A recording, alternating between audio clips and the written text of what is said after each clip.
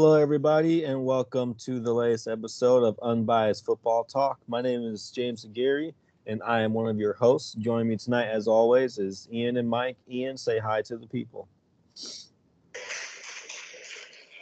You like that? You like that? You damn right I like that, Kirk. That's what I like to see.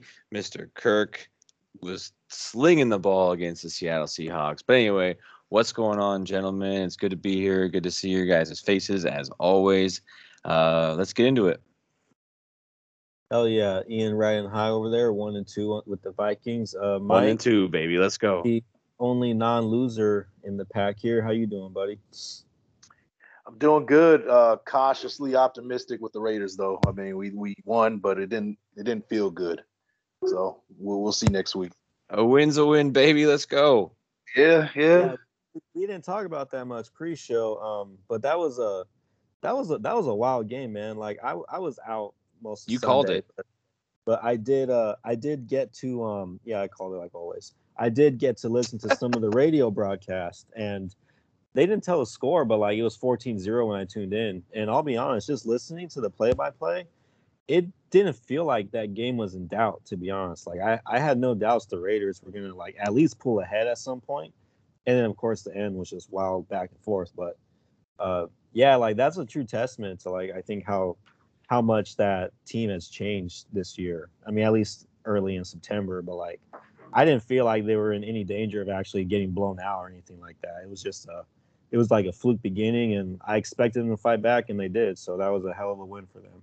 I did think it'd be close, and it was, but I mean, good props to them for not losing this game like they would have in the past several years. Yeah. Then it's you're right. And past Raiders, it was like, oh, here we go. But they were looking good. The first three quarters. Besides that first quarter, second and third quarter, defense looked great, and then it just got crazy after that. But I had a headache after that game. I had to turn off football in general after that, man. I was completely done. Yeah, no, I'm like that almost every week with my boys. Yeah, I feel like mentally exhausted tracking all my freaking DraftKings and fantasy teams after Sunday night, and I just sat on the couch for 8 hours, and I feel like dead. Like I just feel worthless. It's terrible. But anyways, we're gonna get to the show this week. We're gonna recap the 4 games we previewed from last week, and then we're gonna talk a little Pittsburgh, Matt Nagy, and maybe if we have time, we'll play guess the player. But let's go ahead and dive right into this first game. The Chargers at the Chiefs. So I was the only one who called this right. I believe I picked the Chargers, even though that's kind of wishful thinking on my part. But I picked them to pull the upset off of Kansas City, and they did because of big balls Brandon Staley. He went I believe he went for it on 4th down instead of kicking a field goal with like 30 seconds left, and that paid off because Big Mike Williams, the carrier of my fantasy team, converts a 6-yard touchdown, put them up by 6, and Patrick Mahomes couldn't come back from that.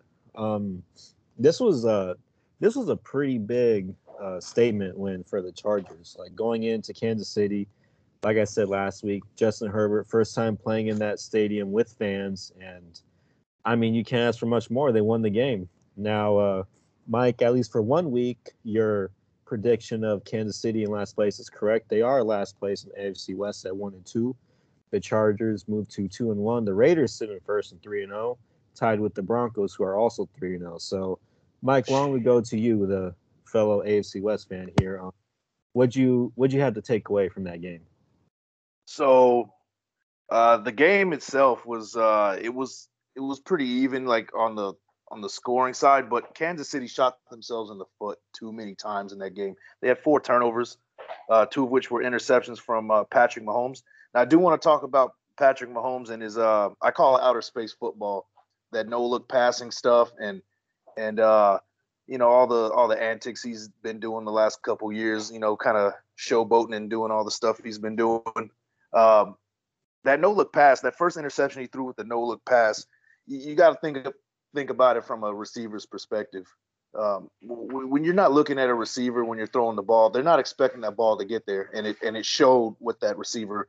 He put his hands up and like a little too late, and it deflected off of him, and it got picked off.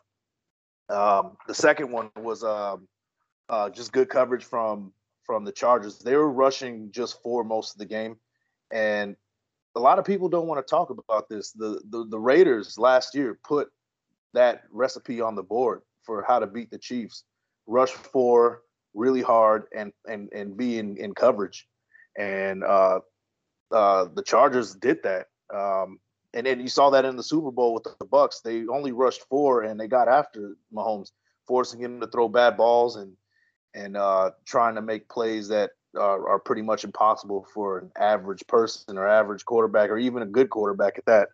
So, yeah, that was my take with the Kansas City Chiefs. The Chargers, they look like they're going to be up there with the elite. I don't see anybody really beating the Chargers unless they beat themselves, which they have been doing. That's the reason why they lost to the Cowboys. So, yeah, that's all I got for that one. Yeah, then Mike, I'm not gonna sit here and piggyback what you just said because you literally said pretty much everything I wrote down. But I am.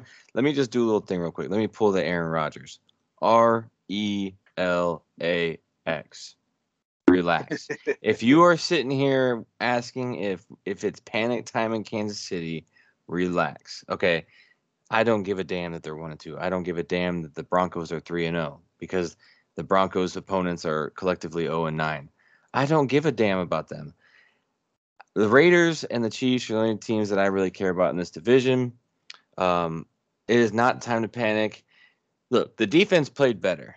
Let's just be honest. The defense played better, but Justin Herbert played a clean game. That's what happened. He played a clean game. He had 0 turnovers. He's solid, no mistakes.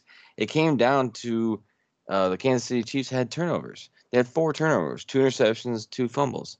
That's what it came down to. So I really can't. You're not going to win a game in the NFL with 4 turnovers. No. It's not going to happen. I don't care who you're playing. You 4 turnovers, you're going to lose the game. And you're right about the whole no-look pass. That he was clearly not expecting that pass because it hit him right in the numbers. Right. But still, I don't care. Okay, I still like the Chiefs. When you have Pat Mahomes, I don't care. Hey, but kudos to the Chargers. Justin Herbert looked great. He played a solid game. So, yeah, that's all I got to say about them. Relax. Yeah, I don't think it's time to panic either. I mean, you still have the best head coach and quarterback duo in the league, and they really didn't have any issues moving the ball at all at any point in the game against the Chargers this past Sunday. The Chargers just straight up made more plays down the stretch. That said, like we've seen, I mentioned it in our first episode when we previewed the season that Kansas City overperformed their expected win total by, I think it was like 4 last year. And as I keep saying, that makes sense when you have such a dynamic head coach quarterback duo. But now we're seeing so normally if you just bet against what teams did in relation to their expected win total. So for example, Kansas City went over it. If you bet their under win total, that normally comes through just based on that statistic. And another thing that plays into that is your performance in 1-score games. Normally that you're supposed to be about 500 in those because win probability is like essentially a coin flip. It's 1 score, but Kansas City now they are 0-2 so far in 1-score games this year. I actually can't remember if their win was by 1 score as well. I think it was. I think they beat the Browns by less than a touchdown. So 1-2 in 1-score games this year, and I didn't look at it for the past 2 years, but I guarantee you they have a winning record in 1-score games. So normally that also reverts to the mean. So we might just be seeing some couple of years worth of regression hitting them, but I still expect them to win 10 or 11 games. I still expect them to make the playoffs, but I mean the division is in doubt now, like because you have 2 3-0 teams and the Chargers who you just lost to who are 2-1. So it's going to be tough getting winning the division. Like you're not going to win it running away at all, but on the early season, they're still outgaining their opponents by 0.7 yards per play, which is normally one of the, I'd say like a top 3 or 4 metric in the league. If you average 0.7 yards per play, outgaining your opponent for the season. So they're still playing really well in terms of that regard. They're they lost a fumble against the Ravens, and then they gave up a game-winning drive against the Chargers. Couldn't do anything with 30 seconds left. So I wouldn't panic, but you would like to win these games that you normally do win the past 2 years. But yeah, I agree with Ian. I wouldn't really panic. As far as the Chargers, their Super Bowl odds didn't go up as much as I thought they would. They're still 28-1 to win the Super Bowl, which I guess it's fair. It's week 3. You don't want to overreact too much. I didn't get to see Justin Herbert's MVP odds, but I've heard some talk about that. So I mean, I'm really, to be honest, I'm just talking about my futures bets and how excited I am for them. But yeah, that was a pretty big boon to that. And the Chargers, they're going to challenge for this division too. They got the Raiders on Monday night. If they win that, they're both 3-1. Whatever the Broncos do, they're no worse a game behind them. So it's going to be a tight race in the AFC West. And it looks like, at least for this year, the West Coast has the 8 best football teams in the league, as like top to bottom, which is pretty cool because growing up on the West Coast, I was sick of the East Coast bias. I'm sure you were too, Mike. So it's cool that we got some West Coast football ruling the league right now. Yeah, but now I'm getting sick of you guys talking about it. Yeah, cool. I mean, it'll probably last 1 year, and then we'll probably revert to like sucking next year, but who knows? The next game is going to be we're going to hop over to Seattle, Minnesota, where Minnesota had an impressive 13-point win. Cousins playing like an MVP, a roars crowd in Minneapolis, Minnetonka, Minnesota. Ian, why don't you tell us about your experience there? You were there live in person, slightly inebriated. Go ahead. Just slightly inebriated. What are you talking about, Minnetonka, Minnesota? I've heard it called Minnetonka. Isn't it called Minnetonka? There's a Lake Minnetonka. Okay, Anyway, I'll just mute my. Yeah, mute your stuff. Hey, anyway, look, you said it right. Kirk played like an MVP. I'm not saying that he deserves to be crowned as MVP. He's probably a Dalvin Cook fumble and a Greg Joseph missed kick away from being in the conversation. Not, I mean, let's be real. I mean, anyway. So yes, I was there. Yes, I had a few beers. It was a good day. It was 3:25 kickoff. So yeah, we had some extra time to partake in some extracurricular activities. But anyway, I was talking to my buddy that I went with. I was like, "You ready to leave, man?" The Seattle came up on a 17-7 lead, and no one was stopping DK Metcalf and Russell Wilson and Chris Carson 30-yard touchdown run untouched. Give me a effing break. But DK Metcalf is real, man. The dude is solid. Like, there's nothing you can say bad about him. He's physical. It doesn't matter who you put on him. Unfortunately, Minnesota put Bashaud Breeland on him. I'll get to Bashaud Breeland. I got some words for him. But they started hot. Seattle started hot. They were up 17-7, but then Minnesota came out and scored 23 unanswered points and really buried Seattle in the second half. I can't remember what the time of possession was in the second half, but I think if I remember correctly, they only had the ball for like 8 minutes or something like that, and they finished the game with 24 minutes of time of possession overall. So Minnesota destroyed and dominated the second half. But I always got some bad things to say about the Vikings. Now, it was a great game. Justin Jefferson had a great game. Let's talk about Alexander Madison. Hold on. Let me get back to it. 112 yards on the ground, and then he had 6 catches for 59 yards through the air. The guy was great. The Vikings did not change their game plan at all with Dalvin Cook at a game time decision. Obviously, he didn't play. Seattle, I don't know what the hell they were doing. They blitzed like every single play. What'd you expect Clint Kubiak to do? Of course, he's going to screen. That screen game was open all game long. Like, it was, especially in the second half. But I want to say, for anyone out there that because I've heard this a lot, I've seen comments on Facebook, on Twitter. If you are overreacting about Alexander Madison, please calm down, okay? People are like, oh, well, we shouldn't have paid Dalvin Cook. We shouldn't pay Dalvin Cook, Alexander Madison. Calm down. Dalvin Cook is special. He's he's different. He deserved to get paid, and when he plays, it's just a different. Okay, he played 16 out of 17 games, or 15 out of 16 games last year. He missed Sunday's game because he carried our team in Arizona, and he was beat the hell up. Okay, calm down. Alexander Madison's great. He's probably the third best running back in the division. Yes, he's better than old boy in Chicago, David Montgomery. But Bashaud Breeland sucks. He needs, dude. I love it. Bashaud Breeland is garbage. It's so bad. And he's been battling out with Cameron Dantzler all offseason on, who's going to be the starting cornerback, Cameron Dantzler. And then all of a sudden, Cameron Dantzler is like third or fourth cornerback. And then reportedly, San Francisco is contacting Minnesota for a possible trade for. Dude, I thought we already what's that? I thought we already traded for him. No, I could be wrong. Yeah, you are wrong. He literally played in the game against Seattle. He was playing in the game. Okay. Anyway, yes, congratulations, you passed. Anyway, God damn it.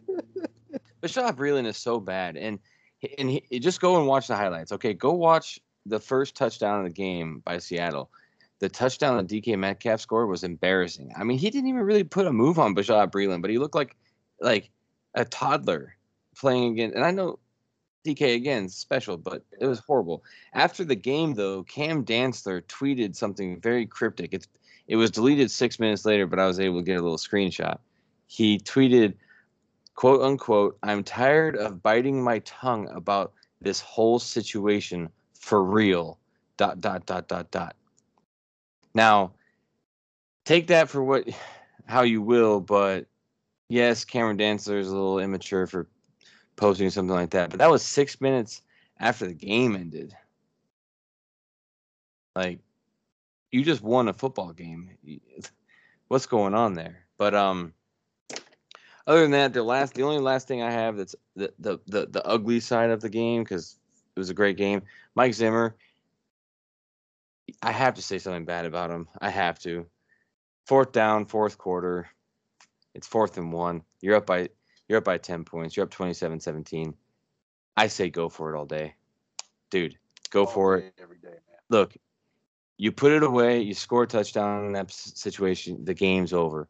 If you don't score, not only are you still up by two scores, Seattle gets the ball on the 1-yard line with 4 minutes left. Look, you can sit here and say all you want. He kicked the field goal. We won. Whatever. At some point in the game, just like last week against Arizona, it's going to cost us a game. His 4th quarter inefficiencies are going to cost us a game. And I have to say it. And then in the post game, he's like, yeah, I thought about going for it there, but as James said, he hasn't changed. So anyway, the Vikings pull up the upset. They dominate the Seattle Seahawks. Finally, Seattle comes to Minnesota and has to deal with 75,000 screaming drunk fans. And I'm so happy I was there to partake in all of it. 1 and 2, let's go, Skol. Oh. Mike, you got that? I don't have much to add for that one. You pretty much covered all bases. But Kirk Cousins, man, he's looking great. Let's talk about Kirk Cousins and what he's been doing so far, man. His QBR is 78, which is second in the league right now, and he's looking really good. The defense looked good in the second half. It was a great effort all around on the defense. Let's talk a little bit about Seattle. I wasn't panicking. For the Chiefs, I had like a 5 out of 10 panic mode. I'm full panic mode with Seattle right now. Their offensive line continues to be a problem. Secondary was carved up, and they're easily, I would say, the worst team in the NFC West so far. Yeah, you could definitely make that argument for Seattle. I mean, record-wise, they're 1 and 2, so objectively, yes, they are the worst team in the NFC West so far. That said, how long? So you said Tyler Lockett left the game with an injury. Did you hear anything about how long he's going to be out, Ian? I didn't hear if he's going to be out. I was just informing you that he got hurt. He caught a ball across the middle. They called it a fumble. He caught it. They called it a fumble. And then once he got off the field, they reviewed it, and it wasn't a fumble. He did come back, but I believe he still left the game again afterwards. I don't remember what it was or what happened. Okay, yeah. So I just googled Tyler Lockett injury. It says he avoided serious injury in that game. So hopefully he's all good for him, because right now Seattle is averaging the most yards per play on offense in the league at 7.4, which is pretty impressive. They play the Colts on the road, Titans at home, and then the Vikings just now. So not exactly a gauntlet of defenses, but I mean, you only play who you can. 7.4 yards per play is pretty impressive. That said, hasn't translated to wins. They are just 1-2. So maybe it's I mean, they get their whipping boy San Francisco next week, so they'll be 2-2. But yeah, hopefully Tyler Lockett isn't hurt, because he's been started off having a great season. I don't wish injury on anyone, but if he wants to miss this next game, then that's fine. He can play the rest of them. I wanted to correct something from the Chiefs and Chargers. So I was actually citing 2020 yards per play metrics. For this year in the young season, 3 games in, the Chiefs are actually being outgained by 0.3 yards per play. They're averaging 6.7, which is third best in the league, but they're giving up 7.0 on defense, and that just plays into the talk you've heard that their defense is bad, and they haven't played bad. That's the highest yards per play in the league, giving up 7.0 through 3 games. So that is a little concerning for them. And then quick note as far as the Chargers, 5.9 to 6.0, not exactly what you want to see from if you want to call them a Super Bowl contender, but they still got room to grow. Moving on to our next game, we got the Buccaneers and the Rams. So this was a preview of what I thought should be the NFC Championship game, and I don't think it disappointed too much. I mean, the second half, the Rams pulled away at the end, but it was a close game to start, 14-7 at halftime, and then actually, I guess mostly in the third quarter, the Rams pulled away. But Mike, why don't you start us off with this one? What was your takeaway from the Rams and Bucs? Well, the Rams just broke a 10-game winning streak from the Bucks. So, anytime you're breaking a big streak like that, then that's impressive. Combine that with the way the offense is looking, with Cooper Kupp looking like an all-pro. Stafford, he's my front runner for MVP right now. They scored on their first 6 straight drives with 4 touchdowns and then 2 field goals. And here's an interesting stat with the Rams. The entire season, they've only trailed 2 minutes for the entire season.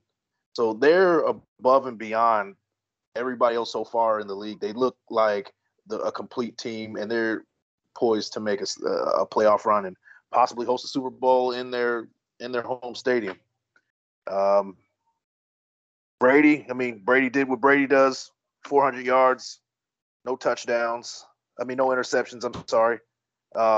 So we can't really knock on what Brady did, but that defense for the Bucs don't look like what they did last year. They're struggling right now, so they got an uphill climb if they're trying to make that repeat.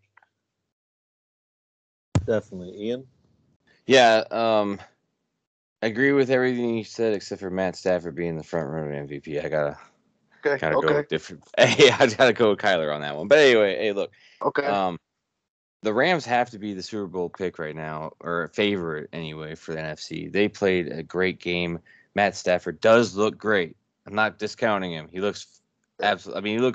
He looks like what Sean McVay was trying to get out of Jared Goff for 4 years or whatever it was, and he looks like he's playing the way that he should have played in Detroit for all those years, but it was Detroit. So, yeah, the Rams took off in the third quarter, and the Bucs just couldn't keep up. But the Bucs, they were in trouble with their secondary being injured before the game, and I believe their only healthy secondary player right now is Antoine Winfield Jr. I think everyone else is hurt. So that doesn't help at all for the Buccaneers defense. They were terrible on third down defense. I know James is going to get into stats on this, but the Rams were 10 for 15 on third down conversion on offense. But they were 10 of 13 after their first 2 offensive drives. So the Bucs could not stop them on defense. But you hit it on the head, man. You said Brady did what Brady did. Brady, he led the team in passing, obviously, 41 out of 55 for 432 yards. But he also led the team in rushing. Okay, you're not. I don't care who you're playing. You are not going to win in the NFL if your starting quarterback. Okay, let me pause. If Tom Brady is leading the team in rushing yards, you're not going to win the game because you have players like Kyler Murray and Lamar Jackson are probably going to lead the team in rushing yards from week to week. But if Tom Brady is leading your team in rushing yards, you're not going to win, especially on the road. So they got to figure that out.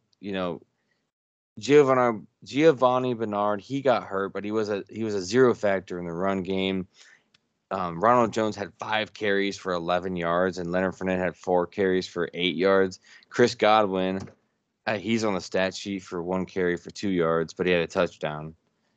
So they got to figure that out, man. That's just not it. This does not look like a Super Bowl contending.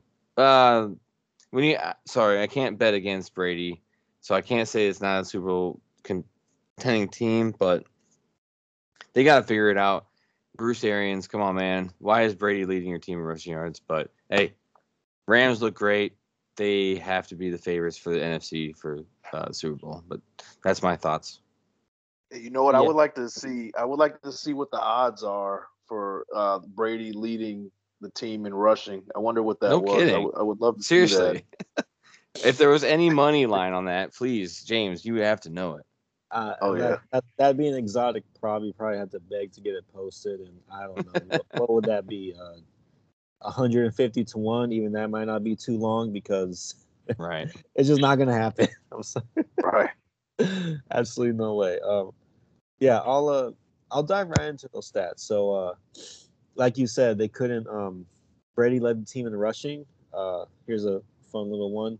In the first and second quarters on first down, they called 5 run plays to 9 passing plays. They had a 40% success rate on those rushing plays. So, I mean, it makes sense that they just do nothing but throw because they couldn't do anything on early downs as far as running the ball goes. But the Bucs were actually able to move the ball pretty well in early downs in the first half. Overall, they had 52% success rate, 61 through the air, but not much on the ground, 29%.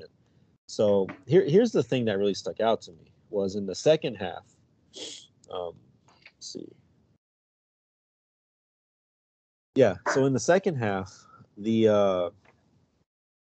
Okay, here it is. In the second half on early downs, the Buccaneers had a 58% success rate, which is very good, right? That would lead you believe. I mean, not lead you believe. That meant they were moving the ball well on first and second down. On third and fourth down, that dropped to a 38% success rate. Okay. For the Rams side, they had a 35% success rate on first and second down in the second half, which means they had a lot of third down situations. You want to avoid third down. Well, I guess they didn't because in their 8 third downs, they had a 63% success rate. And Ian pointed out the Bucs just cannot get off the field on third downs. And conversely, the Rams defense was able to make some stops on third and fourth down. So that was really the difference there. That allowed the Rams to pull away in the second half and really just run away with this game. I do agree that the Rams look like one of the favorites to win the Super Bowl. Their odds actually dipped. BetOnline still has the Chiefs and Bucs as co-favorites at 6-1. The Rams are right behind them at 8-1. And then, in case you're curious, Bills 9-1, Ravens 12-1, Raiders and Vikings slightly behind at 33-1 and 41 respectively. But yeah, the Rams have a 1.2, a positive 1.2 yards per play differential, which in past seasons. 1.2 is one of the best marks in the league if you sustain that for the whole year. So they're definitely playing like a Super Bowl favorite to start the year. But I mean, the Bucks have a 0.4 yards per play differential, a positive. So that's not too great, not too bad. You know, just right around average for a team. I want to get into, before I get into San Francisco and Green Bay. I want to get into just in the early year, who leads the league in yards per play. If you had to guess, like the top 3 teams, just guess. Who do you think the top 3 teams are in terms of yards per play to start the year? Ian, you Well, well, we know who number 1 is Seattle. Yeah. Number 2. Shit, man, I don't know. Mike, who do you think out the top of your Yeah, head? I think the Raiders probably second or third. One of those two. I know they're up there. They would have to be up there. They're leading the league in yards per game. Yeah, so And, the Raiders are like 6th. The Raiders are okay. 6th. I bring this up before I talk about the Niners. Number 1, Seattle at 7.4. Number 2, Arizona 6.8. Number 3 is the Rams. Oh, yeah. Tied with the Chiefs at 6.7. So here we go. Here we go with the West Coast off. blah blah blah blah.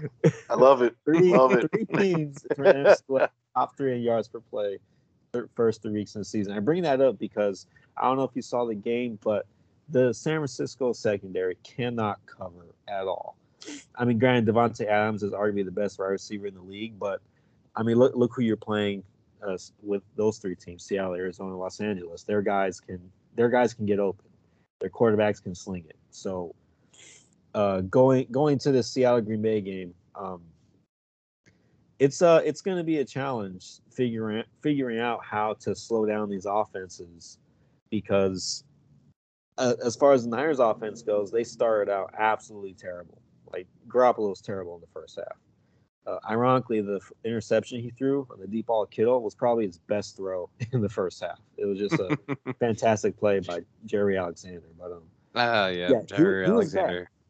Garoppolo was bad. He was missing easy throws. I think he fumbled a snap at one point. Like, I don't know, man. And then Kyle Shanahan, I would like to see more throws on early downs. You know, like, I understand your identity is running the ball, and you've had a lot of success with it in the past against Green Bay, but you have a rookie running back there. It was pretty evident early on that he just wasn't gonna be that effective as you'd like running the ball in his system. So when he saw that, like, I wish he would have opened it up more on first and second down. That wasn't exactly the case. He had a terrible gaffe towards the end of the first half. 4th and 1 at midfield, and he chooses to punt it. It was one of the most gutless calls I've ever seen. Fucking Mike Zimmer would have been proud. But I don't understand sometimes. He's such an innovator. He's such a terrific play caller. His offense is running rampant in the league right now. Several other teams implementing a similar system, and yet he has these lapses where he just goes into like 1980s run the ball, play defense mode, and it's mind blowing. Like you saw in the Super Bowl, he didn't want to score before the half. Like it just, I mean, they luck boxed into getting position to score there, but that's whatever. That was 2 years ago. Get over it. Second half was way better. By the way, the play Trey Lance came in for, he scored a touchdown on the goal line. The friggin' crowd was electric. It was an awesome moment. Such a good play call. I turned into a complete fanboy. Start Trey Lance immediately, fired Garoppolo, but that's just, I was in the heat of the moment. Give me a break. It was pretty cool. He came in, he ran for a touchdown. I was about to say that sequence, the goal line sequence at the end, was absolutely abysmal. Like, it was just pathetic watching him try to score from the inside the 5-yard line. And then Lance comes in, runs a little sweep to the outside, scores. So all is well from that. Main takeaways from the game. I think they were lucky to be in it. I think the refs helped them a lot with calls in favor of the Niners at the end. They screwed San Francisco on some calls as well. But like, I mean, they were just overall terrible. But some calls the 49ers definitely benefited from. Like the hit on Adams could have easily been targeting or whatever you want to call it. I don't know how. I did see that. I didn't watch the game, but I did see that replay. I don't know how that wasn't a penalty. Yeah, I mean, I think they said they didn't get a clear view of it. He did lead with his shoulder. I mean, like 9 times out of 10, that's a flag. So they got lucky in that regard. Having said all that, they had a lead with 32 seconds left. So as bad as they started, as bad as Devontae Adams torched them, as bad as some of the referees were, they were going to win the game if the game ended 30 seconds sooner. Rodgers just pulls some magic out of his ass, and Crosby hits a game winner, which was, I mean, it was. I'm a Niner fan. That was pretty cool though. Like I just like seeing walk off wins. Like the Justin Tucker field goal. That was something else. But history. Yeah, I brought up the other 3 teams, how well they play on offense, because they get Seattle next week. They got to figure out something. Like they got to open this offense earlier, or they have to. I don't know. They got to score more points because they're not going to stop these passing attacks from lighting them up. They're going to be able to make some plays because they got some studs in the front, but Warner, Bosa, and Ford, Armstead. But yeah, it's not looking too hot to start. And they got Seattle and then Arizona a bye week. Then they travel to no ankles Carson Wentz and the Indianapolis Colts. So it'll be interesting to see what the record is entering that bye and how they play these next 2 games against Seattle and Arizona. But you guys, do you have anything to add to that, Mike? Yeah, man. Let me talk you off the bridge real quick, man. Because it sounded real depressing about your Niners. It's gonna be all right. Seriously, man. You played Green Bay. Did I sound depressed? I thought I was pretty objective. Like they gotta find a way to score. They can't stop anyone, so they gotta score more. And I mean, if you score more points than the other team, you win. Well, no shit. Okay, Madden. Sorry, I'll shut up. Go ahead, Mike. Go ahead. So I would say, yeah, the secondary doesn't look good right now. But when you have this is just football in general. When you have a front line that can get the quarterback, that makes secondary look a little bit better than what they actually are. And that's where I'm keeping hope with the 49ers. I think that front line can keep them alive in many games. As bad as that secondary was looking in that game, I think they'll keep them alive in games to come. Can I give some love to your fullback, Kyle? What's his last name? Juszczyk. It starts with Juszczyk, man. Man, as a former fullback in high school, that made my day. He had 6 catches, and he had about 70-something yards. It was great, man. Shout out to him, man. I love seeing it. Yeah. Oh, yes. So yeah, he has a brain on him too. So that's man, that's a rare breed right there. This game, I'm gonna call it, man. I'm gonna say this is gonna be a rematch in the playoffs in the first round, 4-5 matchup. That's what I'm gonna call 4 or 5 that matchup. But I'm good with that. Then we made it there. Yep. Yeah, it's gonna be in Lambeau, but I see a 4-5 matchup in this one. But that's all I have for that one. Yeah, I didn't write too much down for this. I know this is your your team, James. The only things I wrote down was you already mentioned it. Kyle needs to be more aggressive early. He does. And I'm not going to talk about Jimmy because it's just beating a dead horse on that one. But the other 2 things I wrote down was Adams is too good for any of he was too good for any of the San Francisco corners. It was just, I won't say it was embarrassing, but I mean, I wouldn't be crossing the line if I said embarrassing. 2 plays in a row, that back shoulder throw down the sideline. Like, why they should just do that every play. I don't know why they don't. I don't know why they don't. But the last thing I wrote was even 30 seconds is too long for Aaron Rodgers. I'm an NFC North fan. I've seen it time after time. We've seen it. He's the Hail Mary king, and Of course, Devontae Adams is wide open down the field across him. Of course he is. Why wouldn't he be? Because it's just how it goes. But hey, um, it's I'm not gonna freak out on the like lose hope in San Francisco. They're still a great team. Um, at the end of the year, we're gonna be sitting here thinking on week one, Green Bay getting trounced by New Orleans. Like, how the hell did that happen? Because the Green Bay Packers are a great team with Aaron Rodgers, and they showed it. They went on the road and beat a team that they were beat up on by the last few years. So it was a good game. San Francisco did come back from a pretty high deficit, so that was good to see. But Kyle, you gotta be more aggressive, man. What the like? He was looking like Mike Zimmer out there, buddy. But that's all I wrote down. If he's afraid to open up because of Garoppolo, then start Lance. And if Lance isn't ready, that's also an indictment on him. Like, that's just the bottom line. So Right. either or, you gotta make a decision and live with it. All right. So enough about the best division in football. Some people call it overrated. I don't know who. Let's go ahead and go to a hot topic. Justin Fields' first start in the NFL yielded exactly as much passing yards as his jersey number 1. He was sacked 9 times by the Browns. Ridiculous. All reports I've seen indicate that the offense was stagnant. It was non-inventive, non-creative. He called the game like Andy Dalton was back there. Now, I've also heard that Fields didn't play well either. I mean, obviously you have 68 passing yards, 1 net passing yard. So it's going to fall on the quarterback too. Like, I'm sure he missed throws he should have made, but I mean, dude, Nagy, like, and you know what's funny?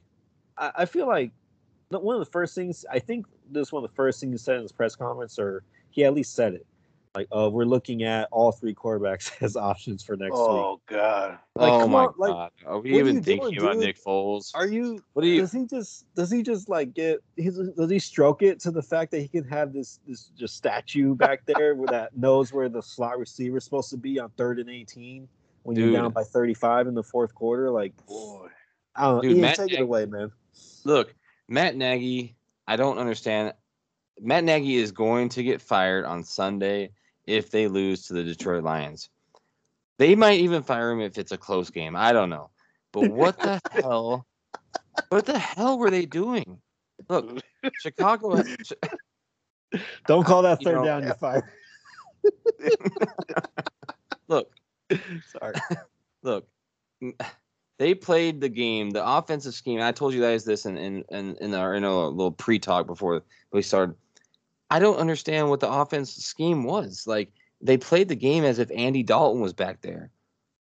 Like, in my opinion, you should have an offensive scheme for Andy Dalton, and if Justin Fields is going to start, then you have to do a different offensive scheme. He is a playmaker. Go out there and talk about blocking. They didn't block worth a damn because they didn't chip with running backs. They didn't chip with tight ends. You could sit here and say Justin Fields didn't play very well. Sure, but he was sacked 9 times, 4.5 times by what's his face? What's his name? Their defensive end. Who? Myles Garrett. Myles Garrett had 4.5 sacks. And a couple of them, it was just simple little moves, and David Montgomery didn't chip him or anything, and Justin Fields didn't have anything to do.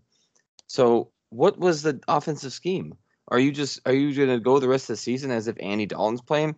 You have, if the Chicago Bears want to be competitive in the NFC North, yeah, that division's probably ran by Green Bay, but if you want to even try for a wild card spot, you have to do something better on offense because that game it looked like Andy Dalton was playing quarterback, and I don't know. It was horrible. They have so many offensive weapons with Allen Robinson and Cole Kmet and David Montgomery and I don't know. I don't even know who else they have because they're not getting the ball. It's just horrible. Fire him. Matt Nagy has to be fired. I don't give I don't give a damn what happens on Sunday. You lose, he's fired. It's a close game. You win by a field goal at the very last second, you fire him. Matt Nagy needs to be fired. But that's all I'm going to say on that. You know what? I'm gonna one up you on that one, man. If it's a 21 skunk at halftime, I'm telling him to clean his office out. It's bad, man. It's bad in Chicago, and you know what? I don't see them winning any time down the line. I agree with you. I think he's gonna lose his job after Sunday. They're gonna lose to Detroit because Detroit's been playing hard and they have no answer on offense. But I want to dive deeper into Matt Nagy, his time with the Bears. He's been with the Bears since 2018 season, and the best he's done is 21st in total offense. In 19, he had 29th. In 2020, he was 28th, and now he is 32nd in offense by far right now. He looks like a mess, and this is a guy that was supposed to be some kind of offensive, genius coming from Kansas City, and he doesn't really. He hasn't delivered at all. They didn't do anything to bolster their offensive line in the offseason. So I mean, you compound that. He's dead man walking at this point. And I want to talk about Mitch Trubisky here. Is it fair to say that this is more of a Nagy problem and not a Mitchell Trubisky problem? I think that Mitchell Trubisky got a raw deal with Matt Nagy, and it could have potentially ruined his career. And in saying that, I wouldn't want Fields anywhere near him, because if he ruins another quarterback, that's going to be on his head at that point. He needs to be gone now, and it needs to happen now. Now I do want to say, who do you hire after this? I'm going to say, like, a lot of people are saying Eric Bieniemy from the Chiefs, but I don't see them going that route again. I don't see the Bears hiring another Chiefs offensive coordinator as good as Bieniemy might be. I don't see them going that route.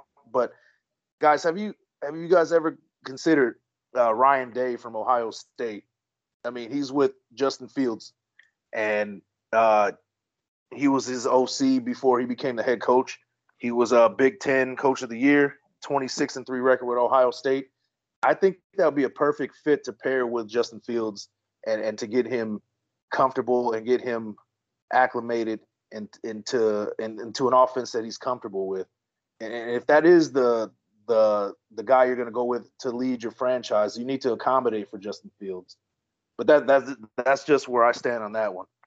I like your take. I like your take on Ryan Day. I do. If you're going to hire somebody that's in the NFL, I think the first person that gets hired to take over somebody at the end of the year, Kellen Moore, offensive coordinator of Dallas. I think that he'll be a head coach somewhere. He's my favorite to take over for the Vikings if they fire Zimmer. I'm not going to speculate on that, but I could definitely see the Chicago Bears going and taking a look at Kellen Moore. Definitely, he knows how to run an offense. Dallas has a great offense. Great offensive plan. I could see him going in there and making Chicago. Chicago has the offensive capability. Maybe the O-line needs to be addressed a little bit, but they have the offensive weapons to be a top 15 offense. They should not be at 32. That's just stupid. They have too many offensive weapons to be at 32. This is Matt Nagy. Matt Nagy is gone. He needs to be gone. And I know if any Chicago Bears fans are listening to me, they will agree he needs to be gone. And I think that you should really take a look at Kellen Moore as the guy that takes over for that team. That's a good pick, man. That's good. Yeah, I'll push back on that Moore suggestion just a little bit, because I listened to Michael Lombardi somewhat, and he makes a good point. Like, Nagy's just worried about calling plays. Like, he's a play caller with the title of head coach. And I think sometimes that clouds Shanahan's judgment, because he's also very concerned about calling the plays, getting the right play. Before, like, it makes sense that you would want a play caller as a head coach, because that way other teams can't nab him. You can have the same offensive system year to year. But I think, like, I mean, can you name the Ravens offensive coordinator before Mark Roman or Greg Roman? I can't. Can you name the dude before him? I can't, but I know who their head coach has been. You know, Yeah, I feel like the head coach, he needs to be able to see a worldview of each game. You know, the roster, everything else. Like I feel like that kind of gets them in the mindset of making better overall decisions from game to game. Now that's not to say play callers can't succeed as head coaches. I mean, Sean McVay has done nothing but win since he got hired by Los Angeles with Jared freaking Goff. So, I mean that's not to say Kellen Moore is absolutely no go for me. I'll be honest. The first thing I thought was Doug Peterson, but I don't really follow like I don't watch college football a lot, so I don't know the hot names there. And as far as the NFL, like Brandon Staley got a head coaching job after 2 years as a coordinator, so who fucking knows who they're gonna pick, you know? But I don't think they'll go the play caller route because Nagy is that, and it hasn't worked out too well. I mean they're averaging 3.3 yards per play. That's 0.7 less than the Dolphins, dead last in the league. It's absolutely terrible. It shouldn't be that way. You think the Dolphins are bad on offense? The Bears are worse. Like it is so bad. But yeah, I have no idea who they would turn to next, but I don't think it'll be someone of the offensive play caller mindset. All right. One more topic before we get out of here. The Pittsburgh Steelers. Ben Roethlisberger is done. He's been done since last year, probably the year before that. I'm going to give ownership the benefit of the doubt that they're not stupid. You know, they can see everything we see, right? They know that he's been done. But, you know, this like plays into, you know, people were saying like, you have Aaron Rodgers. Why don't you just listen to him or at least let him have some input in the player roster decision or whatever? Well, when you cater to a player, something like this could happen where you're too afraid, you're stepping on eggshells, too afraid to like upset him. Like the Steelers should have drafted a quarterback last year, year before that. They should have looked to add someone in free agency who could challenge for the job. But no, you have granted future Hall of Famer, legendary Ben Roethlisberger there. You don't want to upset him, which I get it. He's been great for your franchise. He brought you, was it 2 Super Bowls? Yeah, his second year, and then he beat the Cardinals, I believe, in that crazy one. Correct. He's been great. Like I say, he's a future Hall of Famer, but he's done. He's in the twilight of his career. Peyton Manning played for the Broncos. Joe Montana played for the Chiefs. Brett Favre played for the Vikings. Guys move on, and no one's gonna blame you if you had moved on years ago. That said, do you think they look to replace him in season? And if so, do you have a name for that? Mike, you can go ahead. I'm gonna say no at this point. I mean, the Steelers are obviously they put themselves in a corner with this situation.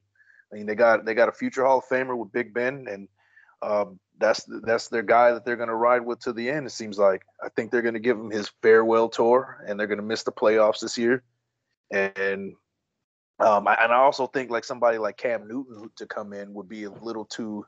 I think it's a little too late for that. I mean, it takes a while for a quarterback to learn an offensive scheme, and it just I just don't see it fitting. Now, if this was like a couple of months ago before the season started, I would say yeah, let's see what's going on with Cam, put some feelers out for that. But I think right now in week 4, I think you need to ride with Ben till the end.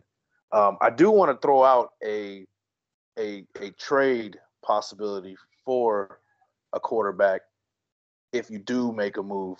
Now, I'm not a salary cap expert. I don't really know too much how it works, but this was my first idea. The Steelers, they're $12 million, and they have $12 million in cap space. They have Mason Rudolph as a 1-year, $5 million deal. If you get rid of that and a 3rd-round pick for Jimmy G to the 49ers, you got a quarterback that you can have for at least a couple of years. The Steelers get rid of $5 million. And, you know, I don't know what they would do with Big Ben at that point, but, you know, you at least got a decent quarterback that can feed those receivers that Jimmy G honestly has never had before. So that was something that it was kind of a what if kind of deal. Like I said, I'm not a salary cap expert, so I don't know how that would work. But that's what that's something that I was looking at. All the third round pick would be with incentives too, like, you know, just in case like Jimmy G takes him to the Super Bowl or something, like, you get an escalated second, maybe even first round pick for that, just to get your money's worth for that, or your value worth for that. But yeah, that's where I stand with that one. Yeah, Mike, I like that idea. Jimmy in an offense. The O line is not good in Pittsburgh. That's the problem, man. This offense should not be this bad. They have some great receivers. They have a good tight end. Actually, I think they have a couple good tight ends, Pat Fryermouth and Eric Ebron. I think they still have him. And then Najee Harris in the backfield. The offense could be explosive, but Ben is not good. I've been seeing things that he's not 100% healthy. You're right. If you were going to make a move for a guy like Cam Newton, why didn't you make it 2 months ago? I'm not against the Steelers going out and signing Cam Newton. I saw when I was doing research for this segment, I saw Stephen A. Smith, who I don't agree with all the time, but whatever. He made a great case for him. Like, look, it can't get any worse. Cam Newton at least provides some kind of spark. He can run.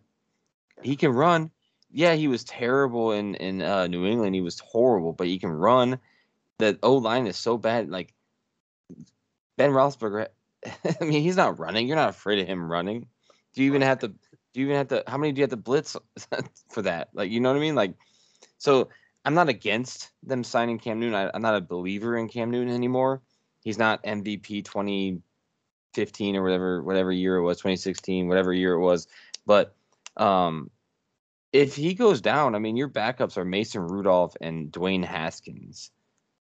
So I'm not against them going out and signing him or somebody like that, because you need to spark this offense. There's no reason that the Steelers should be 1-2. It's just, there's no reason for it. They have a great offense. They have great playmakers. When I was looking up NFL coaches to get fired, Mike Tomlin should not be in the top 6.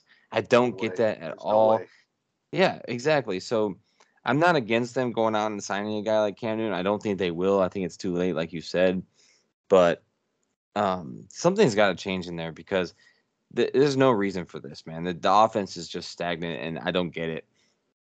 Najee Harris is a fantastic running back, and these receivers, Juju and Deontay Johnson and Chris Claypool and James Washington, Chase Claypool. Yeah, what's going on? So I'm not against it, but I don't think it'll happen. I don't think they'll trade for anybody. Maybe they make a desperation trade for a guy like Jimmy. I don't see San Francisco doing that, but who knows? Yeah, I don't know what they do this year. I guess Cam Newton make the most sense, because I imagine it is easiest to implement an offense with an athlete like Cam Newton back there. But like you said, Mike, it takes a while to learn a new offense, so it's gonna be hard to make a move in season. But I do think Garoppolo is an option for them next year. However, like, Garoppolo behind that O-line is pretty terrifying, to be honest. Like, the offensive line is bad. Now, you can help that with a quicker release, but I mean, then you're just a ding and dunk offense, and you have no explosiveness despite having 3 pretty explosive receivers. So it's like a catch-22 there. But yeah, they got to improve the offensive line. I mean, the offense is bad because, 1, like I said, the line, and 2, Ben is bad. Like, he's never had great mechanics, or so I've heard. I'm no scout or tape grinder. He's always just been, make the play, and he can't make a play anymore because he's 38, 39 years old. So 39. Yeah, that's why the quarterback is done and the offensive line sucks. It doesn't matter. You can have all skilled players in the world. If you don't have the O-line quarterback, then you're worthless. So I do think Garoppolo is an option for them next year. You know what? I think, honestly, if Miami doesn't beat him to it, what about Deshaun Watson if these charges clear? Pittsburgh is not going to rebuild. That's just I don't see that franchise doing that as the motorcycle goes by. Sorry. Why not Deshaun Watson in Pittsburgh? Watson and Tomlin? I mean, that's must-see TV right there, Yeah. And then Watson's mobility can help weary offensive line.